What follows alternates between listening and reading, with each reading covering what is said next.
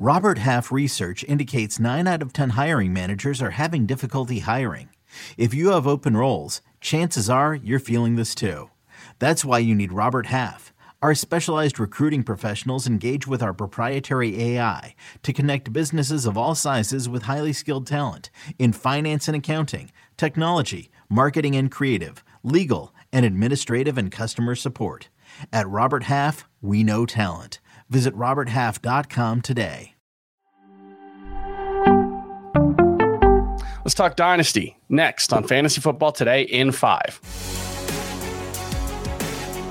Welcome to FFT in 5. I'm Chris Towers here with Heath Cummings. And as we always do on Tuesday, if you're watching on YouTube, Wednesday, if you're listening to the podcast, let's talk Dynasty. Heath's Dynasty show on Fantasy Football Today's YouTube channel happens every Tuesday at 11 a.m. Make sure you tune into that.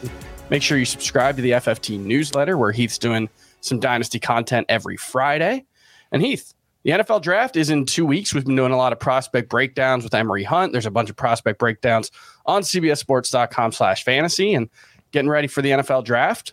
It's not just the prospects that matter. It's the guys who are actually on NFL teams who are going to be impacted by the prospects. We're going to go position by position, talk about players with just a lot at stake for the upcoming NFL draft. And we'll start at the quarterback position. Who do you think has the most at stake heading into the NFL draft?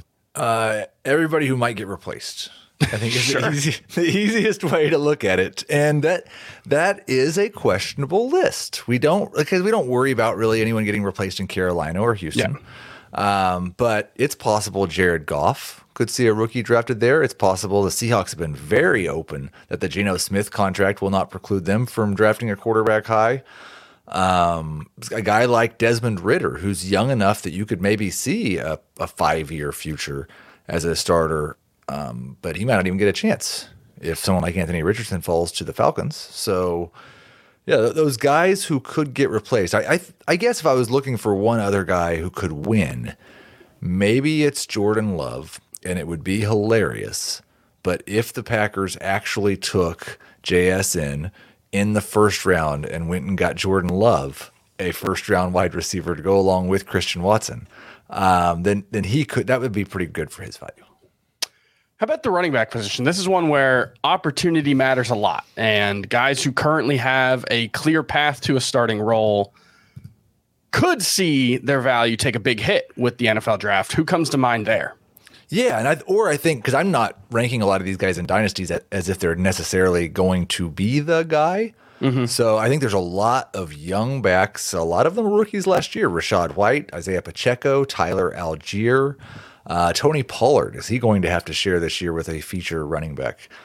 And Brian Robinson in Washington. He and Antonio Gibson both. But it's interesting because usually it's guys who are, I think, coming towards the end that have to worry about getting replaced. And we've got a lot of day 2, day 3 running backs from last year who are currently slotted into starting roles. And I think more often than not, those guys lose their jobs. So I'm looking at your rankings here. I see you've got Dameon Pierce as your number 9 dynasty running back. He's 23 years old, coming off I thought a very good rookie season, but sort of held back by the offense that he played in, by the fact that he wasn't like a huge pass catching guy. Is he someone you think the Texans could make another addition there? They did already add Devin Singletary. I don't know what kind of role we expect from him. Do you think that's another place they could make an addition? This is me going against one of my rules with late draft pick rookies and having great rookie years, and you're supposed to just sell these guys and take the profit. His number 9 ranking has more to do with the fact that I don't know who I like enough to put ahead of him. Sure. Like Javonte Williams is right behind him. I don't know how much football he's going to play this year. Then you got a couple 28-year-old, 27, 29-year-old running backs in Nick Chubb and Derrick Henry. So I'm still a little bit worried about it, but the Singletary signing actually, I think, for long-term made me feel better because I don't think they're probably going to add Devin Singletary and spend an early pick on a running back when they already have Dameon Pierce. What about someone like Najee Harris? I think that's one that a lot of fantasy players think should be replaced, but do you expect the Steelers to actually do it? No, because I think if they want to do it, they like Jaylen Warren enough, they just let him do it. All right, let's move on to the wide receiver position where opportunity is less clear-cut at wide receiver. I think talent matters a little more in terms of projecting forward for fantasy. But are there any wide receivers you can think of whose value could either be benefited or harmed by the NFL draft? I think Sky Moore and Kadarius Toney. Sure. Just because right now they look like the clear winners of the offseason. They're going to be the number 1 and number 2 wide receivers for Patrick Mahomes, and they're so young and they're so exciting. Good draft pedigree. But, the Chiefs take a wide receiver in round 1, and who knows who will be the number 1 there in Kansas City. Yeah, both those guys, I think we like the talent.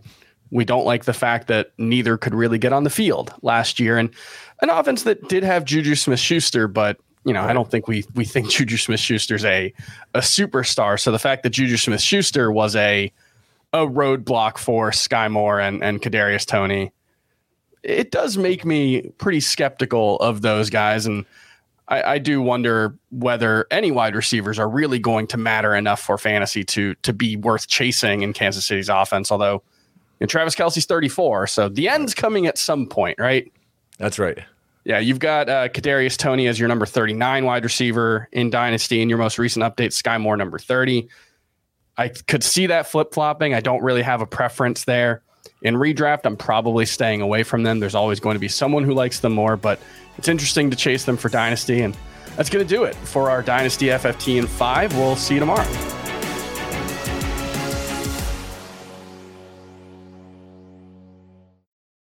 Paramount Plus and the National Park Foundation present A Mountain of Zen. This Earth Week, you can live stream 7 national parks for 7 days on Paramount Plus. Paramount Plus, official streaming partner of the National Park Foundation.